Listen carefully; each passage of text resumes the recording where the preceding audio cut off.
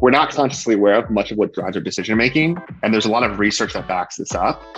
About 95% of our thoughts, emotions, and learnings happen on a subconscious level. And oftentimes, after we take an action, if somebody asks us why we did that action, we don't do it intentionally, but we make up a story. We make up a narrative that sort of fit our quote unquote identity. And basically what behavioral science does is it helps us understand what the users aren't telling us.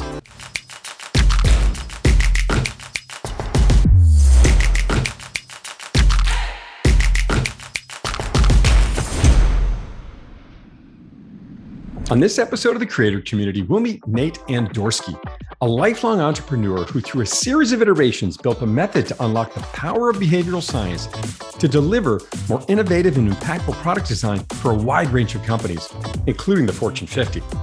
We'll hear about Nate's moment of awakening that led him to this key discovery, how he integrated his findings into his company, and the steps he took to lead this significant strategy pivot. We'll also learn the key elements of behavioral science, the common pitfalls of product design, and what the future holds for this innovative approach. And we'll learn how all of this led to his first book, Decoding the Why, which has been critical to the explosive growth of his business. Check out the show.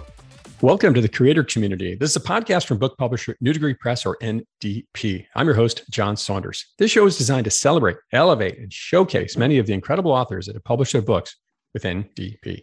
This year, NDP will cross over 1,500 published authors from 6 continents and is the publishing arm of Manuscripts, Inc. This enterprise earned the 293rd spot on the Inc. 5000 list last year. This is the fastest growing privately held companies in America. This is a special episode, episode 5 of the NDP Alumni series. Authors that went through the program in the last couple of years, we're checking in with them to learn about how their book journeys have impacted their lives and careers and see what they've been up to since bringing their books to the world. Today, I have with me Nate Andorsky. Nate is an entrepreneur who uses behavioral science to build digital strategies and technology for today's most innovative companies and nonprofits. He believes the key to unlocking the potential of technology lies within our understanding of the psychological factors that drive human decision making.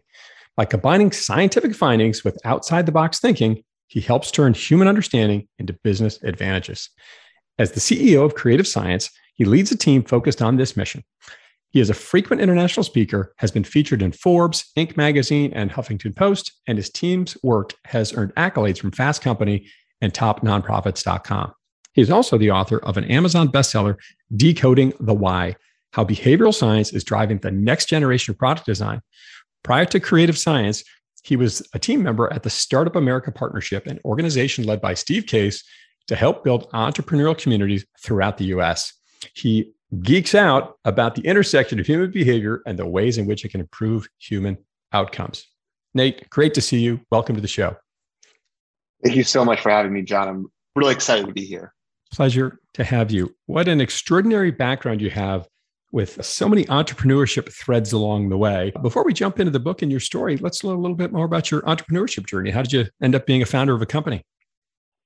It's a great question. So I've had entrepreneurship in my blood since I can remember. I've been dabbling in entrepreneurial-related endeavors since I was kind of consciously aware of my existence. The first one actually was in high school. I had launched and started an eBay trading assistant business, which was basically finding people's junk and selling it for them on eBay and taking a cut of what it would sell for. And I started selling out actual junk, right? People's old stereos and phones laying around their house. To eventually, I sold a few cars on eBay. Wow. And that was my first sort of taste of the entrepreneurship journey. But my current company, Creative Science, was founded about 10 years ago in 2013. And it was originally started as just a sort of web design development agency. And about 3 or 4 years ago, we made this, I wouldn't even say a pivot because it wasn't a complete shift in the work that we do, but it definitely was a significant shift, really focusing on product design using behavioral science, which is a lot of what my book gets into. What do you think? Where did that pivot come from as you built this company out and you've had this entrepreneurial mindset? One of the other stories I found fascinating in your LinkedIn profile, but might be a thread here, is this cleaning service you offered in college. And I thought that was fascinating. So you have this really interesting ability, from what I can gather, of finding needs from the marketplace and delivering them and making life simple for people. The dorm cleaning, eBay, and now, of course, behavioral science. But what was that theme, or what was the idea that made you make that pivot? Yeah, so I think I think that's spot on, is just finding opportunities where they exist in the market and finding ways to capitalize on them. I mean, specifically with the behavioral science piece, it's actually interesting. So my background from high school through college is in what I would refer to as sort of technology and entrepreneurship and like core product design. So helping build and imagine web and mobile apps. And it was 2000, I think it was like 2015 or 16, I was reading a book called Nudge. And if you're familiar with behavioral economics, you've heard of Nudge. It's sort of like the key mark book that talks about behavioral economics. It was one of the first books to quote unquote go viral and sort of spread this methodology and ideas. And what it talks about is by Richard Thaler, and basically talks about the idea of, what impacts our decision making that we're not consciously aware of, right? And it was a sort of groundbreaking book for a lot of folks to say, oh, I'm actually not really consciously aware of much of what drives my decision making. And I was reading through it and I was thinking to myself, I was like, a lot of the concepts and the key ideas in the book, if you build products, if you're a UX designer or UI designer, you kind of know them, like you've stumbled upon them like by accident, right? What was interesting was it was just scratching the surface. There was a whole layer deeper here of really getting into understanding what drives human behavior. And I thought to myself, I was like, okay, there must be a lot of companies that are taking all this amazing academic literature in regards to what drives human behavior and incorporating into the way they think about and build products. And I did some digging, and sure enough, there really wasn't. There was this huge gap that exists between, it still does today, between academia and the applied side. And that's when I began to sort of kind of dig in and really understand, well, how can I kind of fill this gap that exists between what drives human behavior and the way that we think about and building products? That's such a fascinating story. And I love the fact that, right, we often talk about reading as being something we should all do and, continue to learn and grow from. And what an incredible example. Sounds like a thank you note to Richard Thaler is in order here. I'm just going to put it out there. If you haven't sent it yet. Yes, if he's listening, thank you, Richard. That's amazing. So you read this book, it helped you identify a gap. You saw that it didn't exist in the marketplace. So where did you go from there with this idea? How did you bring this to your business? Yeah, and it's fascinating because one of my employees was actually asking me about this the other week. She joined about a year or so ago. She's like, well, look at the history. And I think a lot of people look at entrepreneurship and think of entrepreneurs and they're like, oh, they sit in this boardroom and they come up with these grand ideas and then they build a strategy and they deploy them. In reality, it actually happens backwards, right? So the first thing that I started to do is I started just to basically talk about these concepts and ideas on LinkedIn, in my email marketing, and with new clients, right? We were pitching new clients. I started to integrate this into some of their sales material, et cetera, because at the end of the day, I'm running a business and I can have the greatest idea in the world, but if no one wants to buy it, you can't build a business around it, right? And then when I saw there was a lot of interest from our clients about this, and I said, oh, I must be onto something. And I really just started getting my hands dirty. I started kind of reinventing and reimagining our process with integrating all this behavioral science theories and ideas and concepts, and just continue to kind of chuck away at it and see what worked and what didn't work, et cetera. So there's some level of experimentation, iteration. You identified a gap, but weren't exactly sure what it was, but sort of chipping away at it. How did you first bring this concept to your team, or did you kind of do this in a vacuum before you brought it to your team? Because of course, bringing change, this was a pretty radical shift to your organization, was it not? Yeah, that's another great question. So there's sort of two components of this. I have two partners, and basically getting them to get buy-in in terms of like, this is the direction that we should have head as a company. And what I found was, not that they were ever against it, they were always very for it, but what really was the selling point was bringing them into sales calls and hearing our clients' reaction to what I was putting forward, right? Because it's one thing to try to convince them myself, is this is the direction we should go. But if they say, oh, we're actually hearing this from the market, it's a whole other story. And then that was on that sort of buy-in from my partner side. And then from the team side, I began to identify the gaps that we had from a staffing standpoint and figure out, okay, what are the individuals that we need to bring on board and need to hire to fill these gaps to be able to deliver on these promises. And so we began to recruit like people who actually had academic experience in behavioral science, et cetera, and build out the team as such. So you identified a product need or demand from the customer, if you will, brought your team members in, your partners, to help hear this story. So don't just take my word for it here, right? Like, here's our customers, our prospects telling us that they want this, and then finding gaps in the team to help build it out and creating this new structure. Where do you go to start finding those people to fill these gaps in the team? That's a great question, and one that we're continuing to, in a very good struggle with. It's interesting because the whole question is, you kind of need two key components here when you build the team. Actually, really three. You need people who can design and build products. You need people who can do research, and then you need people that have experience in behavioral science, right? So the question then becomes, do we hire behavioral scientists and sort of train them in the product design and UX side, or do you hire product designers and UX designers and train them in the behavioral science side? And the field isn't advanced enough where there are people, there are a few, but there are very few people who are trained as like product designers and behavioral scientists. So we began to build out the team and really understand what are those key roles that we need. And then once we have them, how do you cross train individuals on the other competencies that they don't have to make up the team? That is really interesting because it's really a right and a left brain exercise here is what I'm hearing, right? And somehow you need to cross this gap.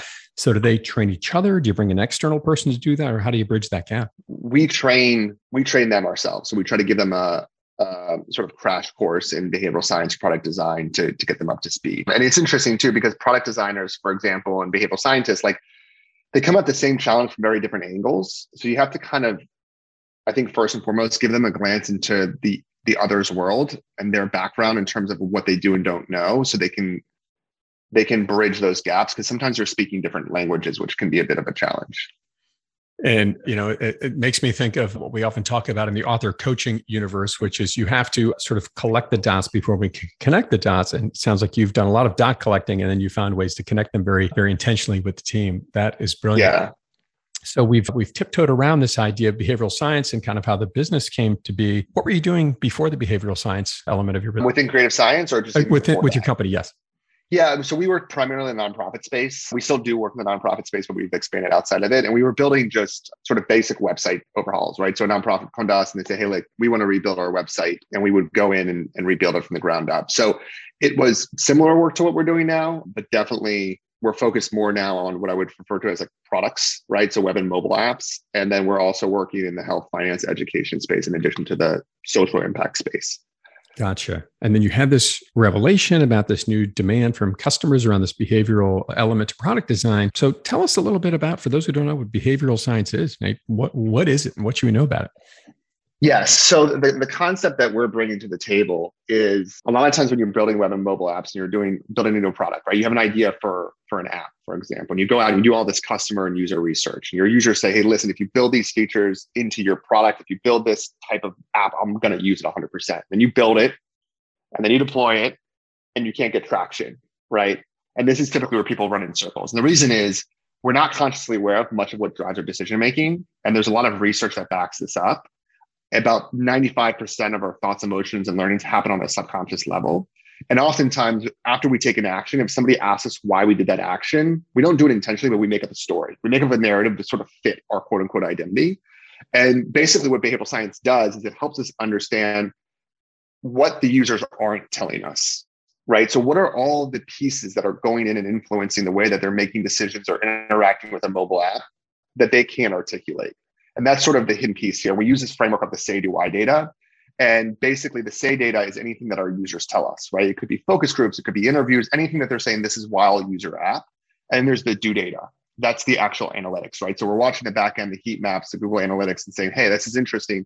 Our users said that if we deployed this feature, they would use it, but they're not using it.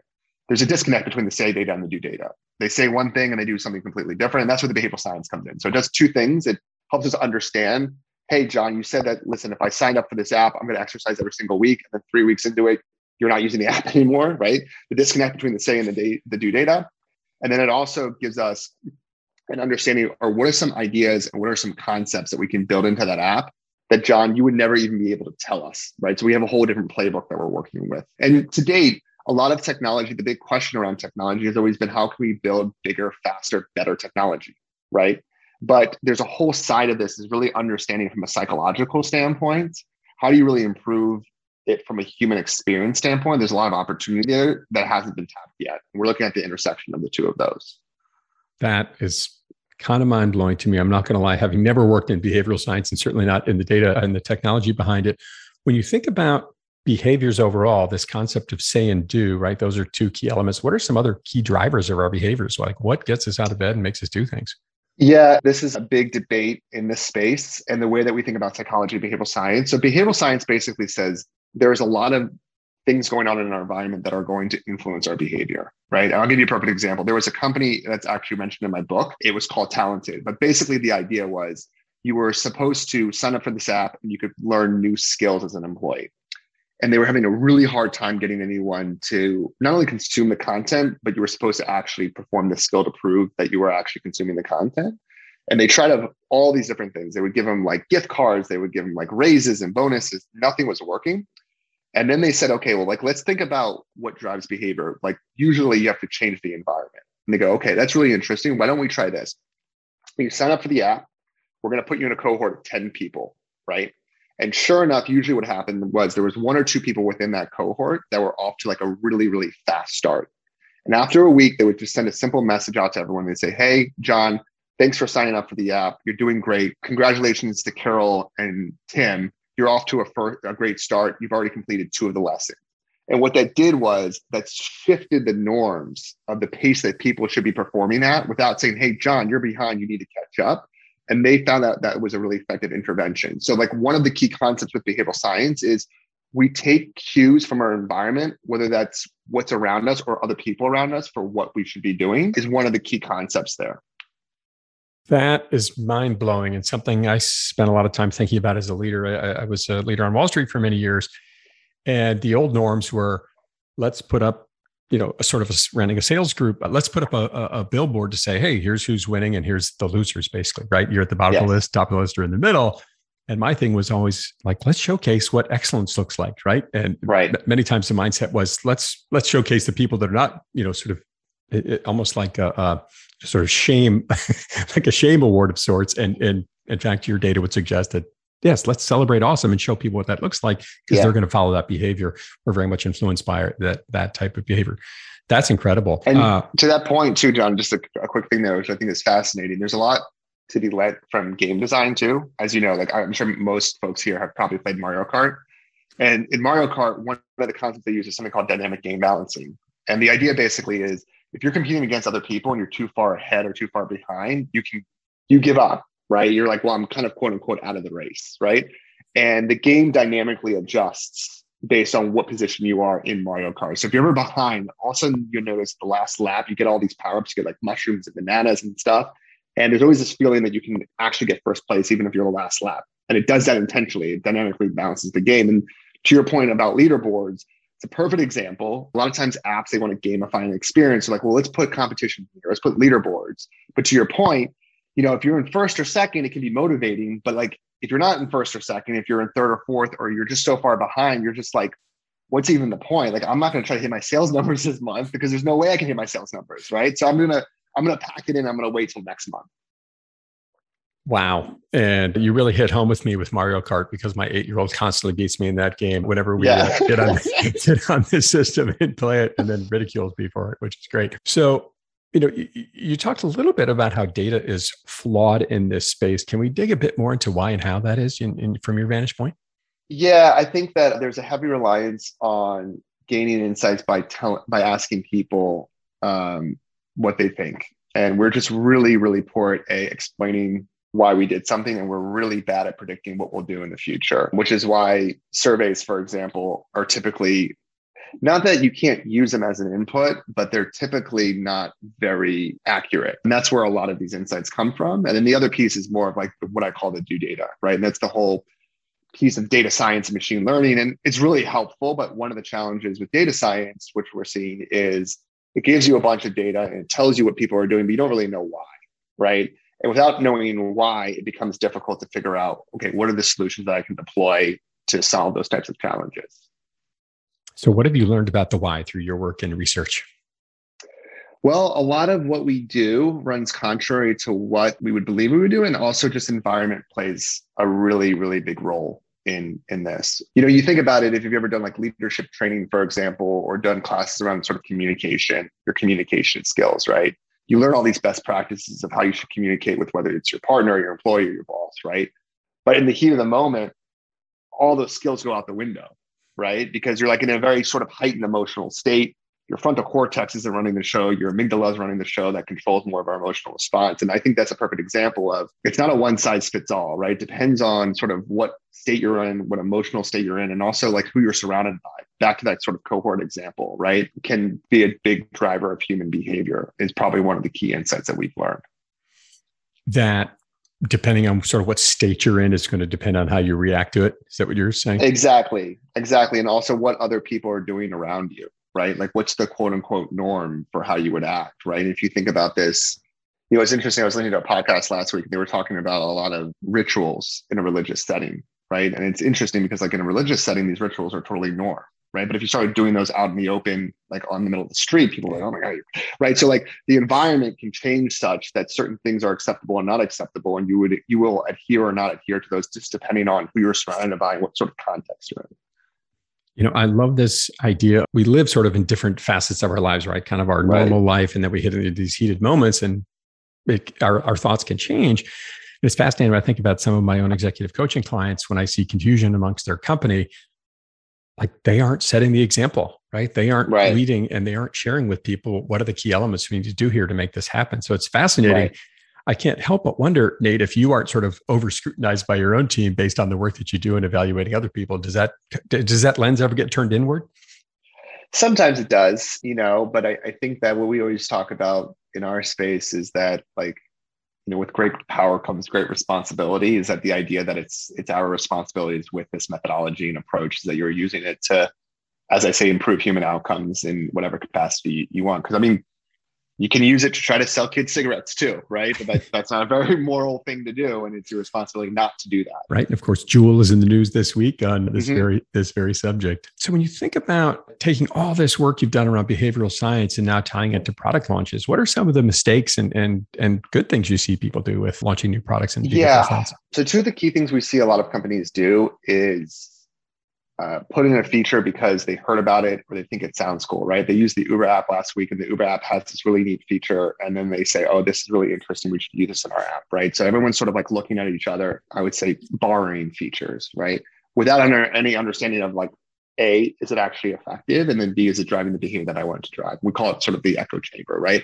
And a lot of companies, you would be surprised, don't do a lot of testing and validation of new features, right? There is the exception, like your Facebook, your Google's, what I would refer to as FANGs, they do, but like those are sort of the outliers, right? So we see a lot of people sort of borrowing features. And then the second thing is really not understanding the behavior that you want to drive is a really, really key insight. And then what types of concepts can drive that behavior, right? So back to my example about talented and the sort of the cohort, like the behavior that you're trying to drive is engagement in the content, right? And the question then becomes, well, how do you drive that behavior? There's multiple ways to drive that behavior.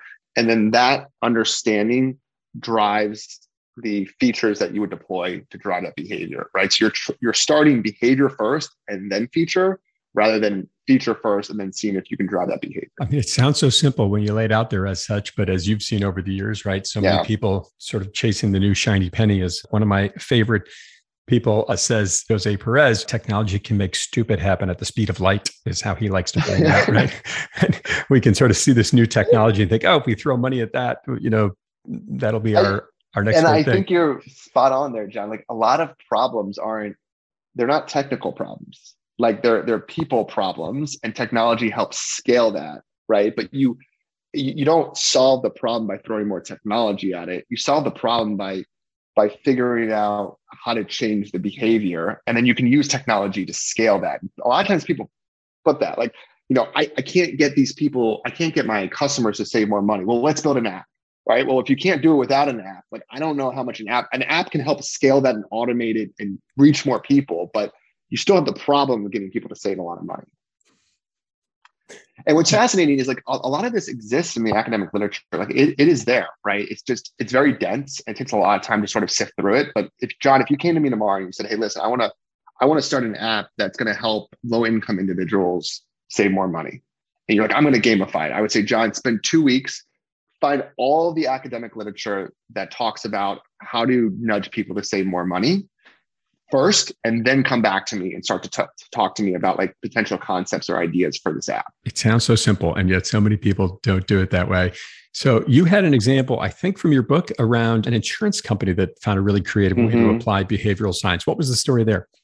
Yeah, so it's the name of the company is Lemonade. I'm a policyholder, and I'm actually a shareholder too. And they are looking to sort of reinvent the insurance industry. And one of the things that Dan Ariely, who's their chief behavioral science officer, talks about is that one of their goals is to reduce the number of fraudulent claims that come through their system, And most companies, when they look at this problem, they say, okay, if we need to reduce fraudulent claims, well, we need to make a really robust process to investigate every claim that comes in and to interview people and make them fill out forms. And let's get sophisticated. Maybe we build a machine learning algorithm that can predict which claims could be fraudulent. And that's part of the question. But he said, okay, why are we seeing fraudulent claims? Right? That's the tip of the iceberg. Well, it's because there's a broken system of trust, right? In a utopian society, John, if everybody was trustworthy, nobody would file a fraudulent claim. Obviously, ideal state, that's not possible, right? But how can we move further towards that? And they said, okay, let's figure out how we can build a system of trust. So when you sign up for Lemonade, one of the things that you do is you select a nonprofit that you want to support. Every single month, the company pays out claims, collects premiums, fixed amount of profit, and then a percentage of the excess gets donated to your nonprofit on your behalf. But what's interesting about this is it sets up this interesting dynamic where if you're going to file a claim and it might be fraudulent, you're going to think twice, because if you file a fraudulent claim, you're no longer stealing from an insurance company, which a lot of people can rationalize as, well, insurance is evil, we can steal from them, right? But you're indirectly stealing from a charity that you support, right? And Dan Ariely talks about this. You're changing it from a 2-player game to a 3-player game. And then they have a couple other really interesting nudges that when you file a claim, one of the things that you do actually is you take a video of yourself talking about your claim. And customers say, oh, this is amazing. It's so much easier than having to fill out these forms, which is true. But one of the things that we know from behavioral science is that we're less likely to rely on video where we can see ourselves than we are in a form, right? So there's all these little behavioral science nudges built into the whole product, and really the business, to try to reduce the likelihood that people are going to file fraudulent claims. And you can see that the idea of the charity aspect, right? You're not going to get that from your customers. They're not going to be like, well, I'm going to also donate to a charity. The only way that you can come up with that is understanding what's driving the behavior and then figuring out those concepts to integrate into the app. I mean, how could you possibly submit a fraudulent claim if you're donating money to Leadership America or something like this, right? Like, let's help kids be good ethical leaders. I'm just going to steal to donate to them. Right. That's incredible. And then you said they have to submit a video of their claim, right? So they have to record online, like, this is what happened to my car accident or whatever. And they have to say it out loud.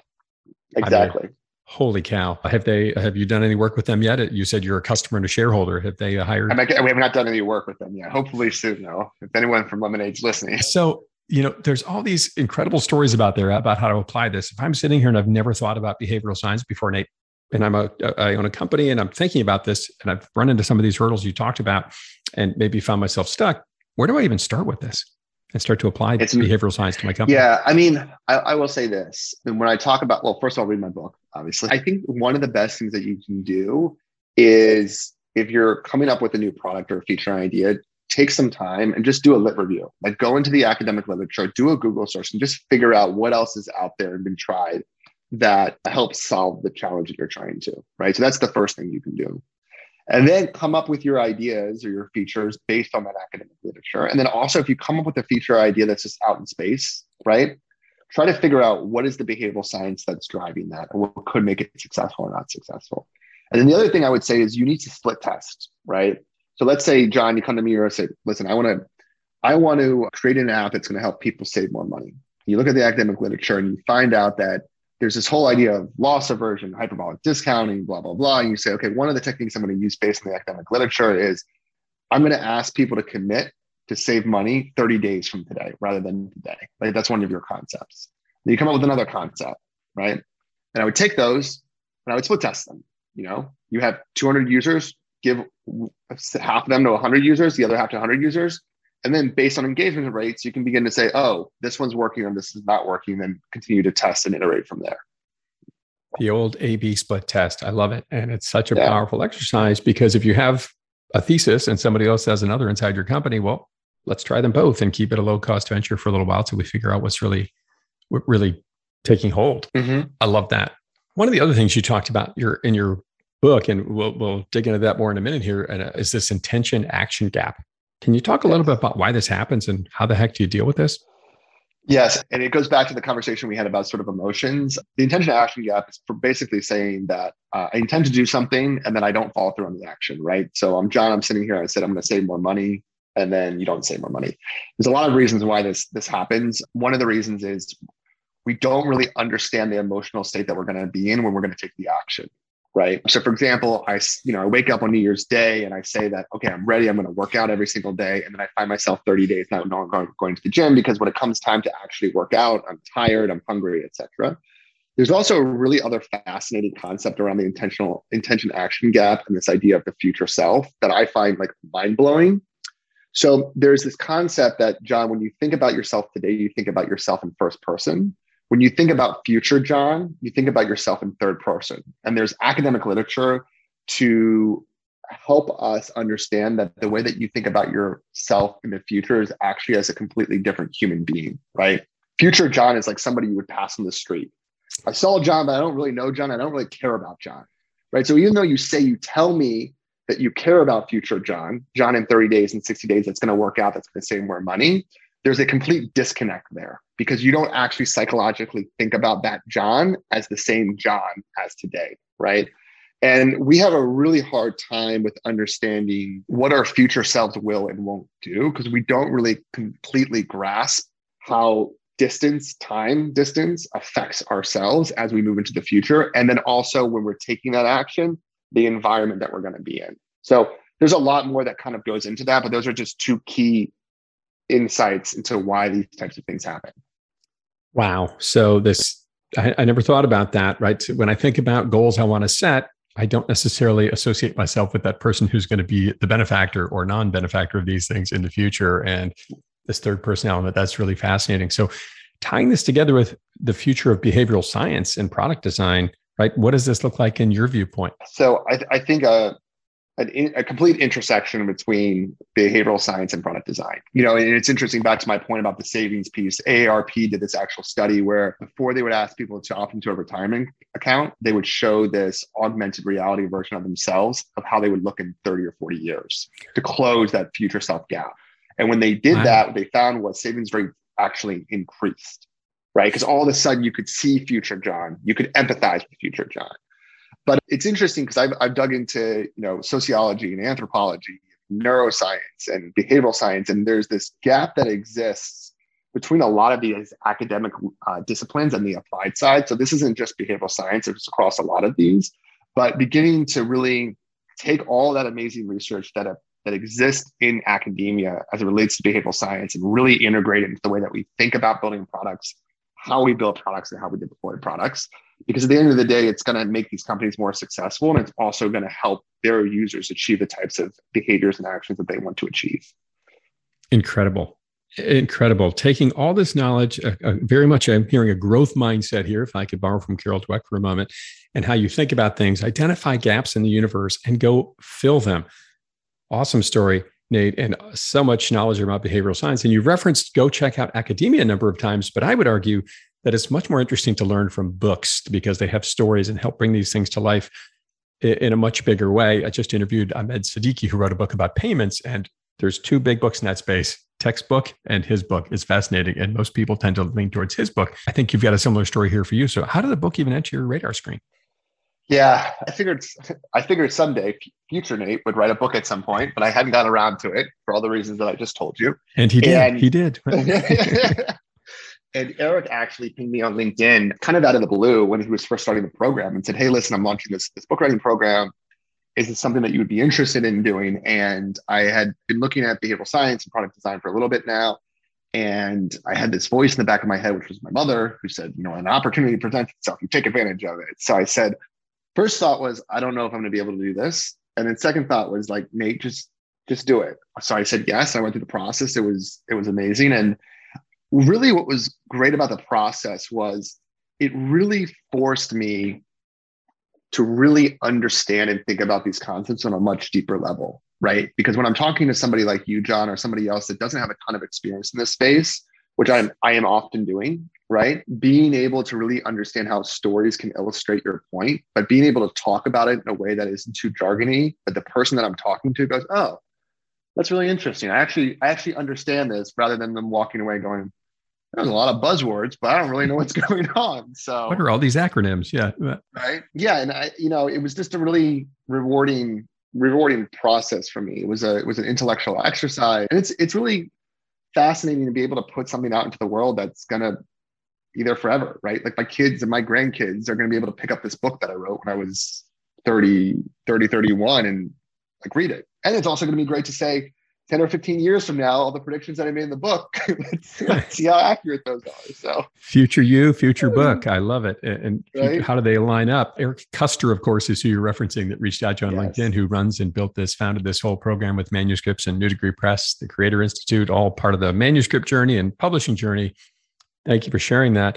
Where did the book, in terms of a timeline, land with this pivot in your company and then the book? Where was the timeline there? So we were 2016, 17, we were starting to make the shift, and I wrote the book and published in 2020. And we actually had first started doing behavioral science specifically in nonprofits and fundraising. And then basically I said, okay, I think there's more of an opportunity here to expand outside of just nonprofits and also look at product design instead of just fundraising. So like as that shift was happening was actually as I was writing the book. So they almost were going kind of toe and toe together. So what I love about that is it's a great illustration of many times people think a book is sort of this output exercise. And in fact, it's a learning journey, I think, is what you're trying to share right now. And I really appreciate the fact that you shared it, helped going through the process of having to write something down, forces you to think about it much more clearly and explain it. Because of course, as you go through this journey, you have an editor checking you every week, like what's this guy writing or author writing, and does it make any sense? So I love that happened. Decoding the Why. What has been an unexpected, the book that's been out now, I think about 3 years. Is that right? Yes. What has been an unexpected positive for you? You wrote this book, and what happened that you thought, boy, I can't believe the book did this for me? So it's been a great driver of new business for the company. A lot of times when I'm talking to somebody who's interested in what we do, I'll send them a free copy of the book. And we actually landed a couple of significant deals with some very notable clients. For example, Johnson & Johnson, who's a Fortune 50 company. We had, prior to that, I don't think we had even worked with a Fortune 500 company. So that was definitely, I would say, more of a business outcome that was amazing. The personal outcome for me was it made me a better storyteller. It made me a much better communicator, right? Whether it was writing or in a verbal sense, because that's what I do all day, right?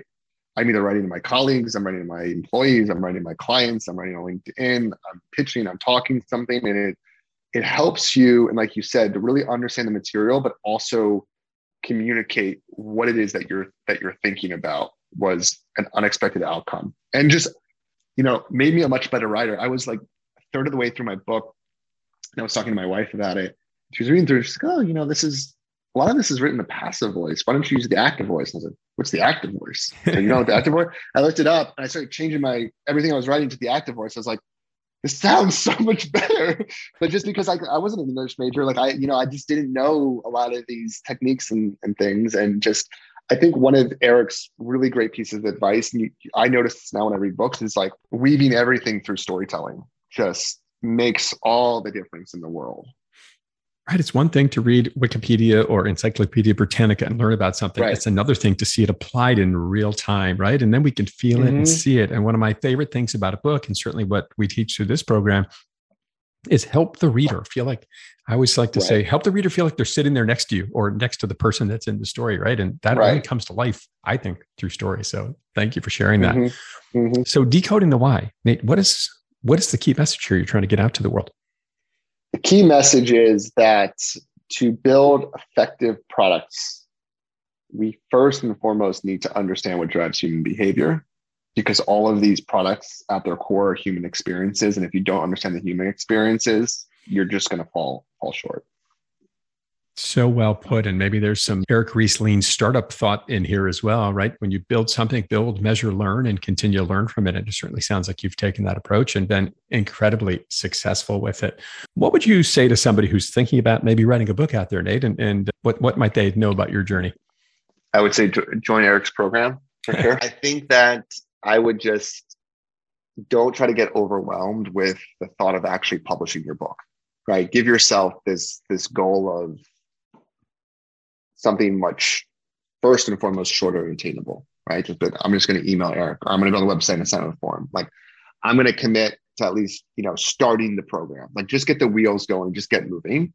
Because I think if you think about like publishing a book, that thought can be very overwhelming, right? So good outcome, nice outcome, sure you'll get there. But like first and foremost is focus on what does the first down marker look like, and how do I hit that first down marker first?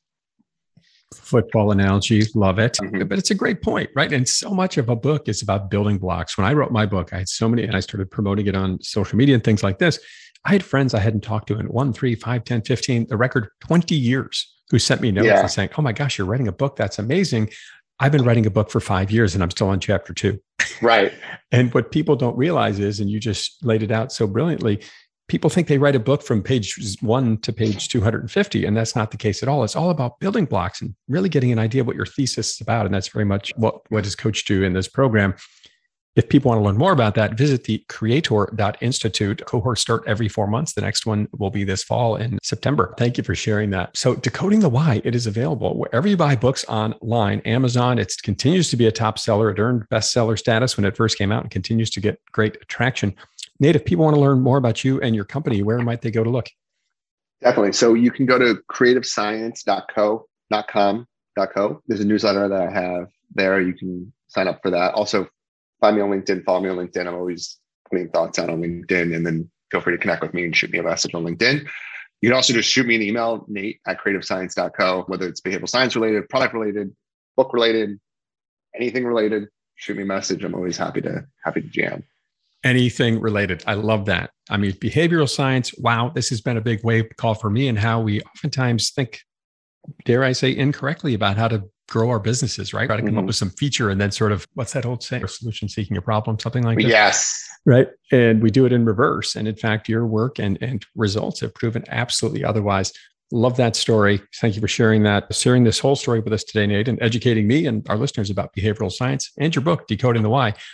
Anything we didn't get to you'd like to share with our listeners today? I'm just writing that down, solution seeking a problem, because I love that framing, by the way. So thank you. The other key thing, and we sort of hit on it, but I think it warrants a fine point, is that the thesis of my book, and it didn't come about until sort of like midway through, right? Like what we did was I just started interviewing, putting people and just putting a bunch of thoughts on paper. And then eventually it sort of takes form. And the analogy I always give, you ever watch, it's called Bob Ross, I think, remember the painter guy?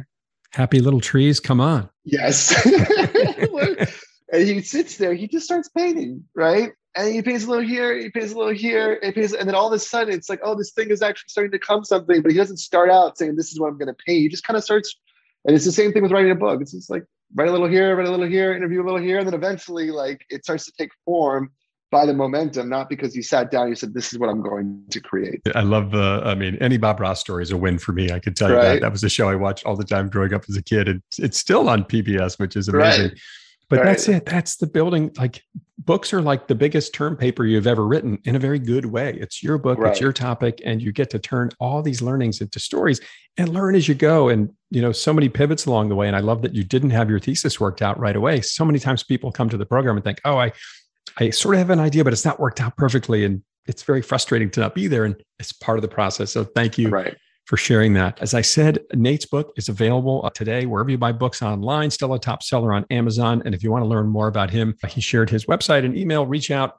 He's happy to talk to you. Nate, great to see you. Thank you so much for being on the show today and sharing your story. Thank you for having me. The pleasure is all mine. Don't forget to subscribe to the Creator Community channel on YouTube, Apple, Spotify, wherever you like to get your podcasts. And if you enjoyed this episode, please write a review and give us 5 stars. I'm your host, John Saunders. This has been another episode of the Creator Community, number 5 in the Alumni episode. Keep moving forward.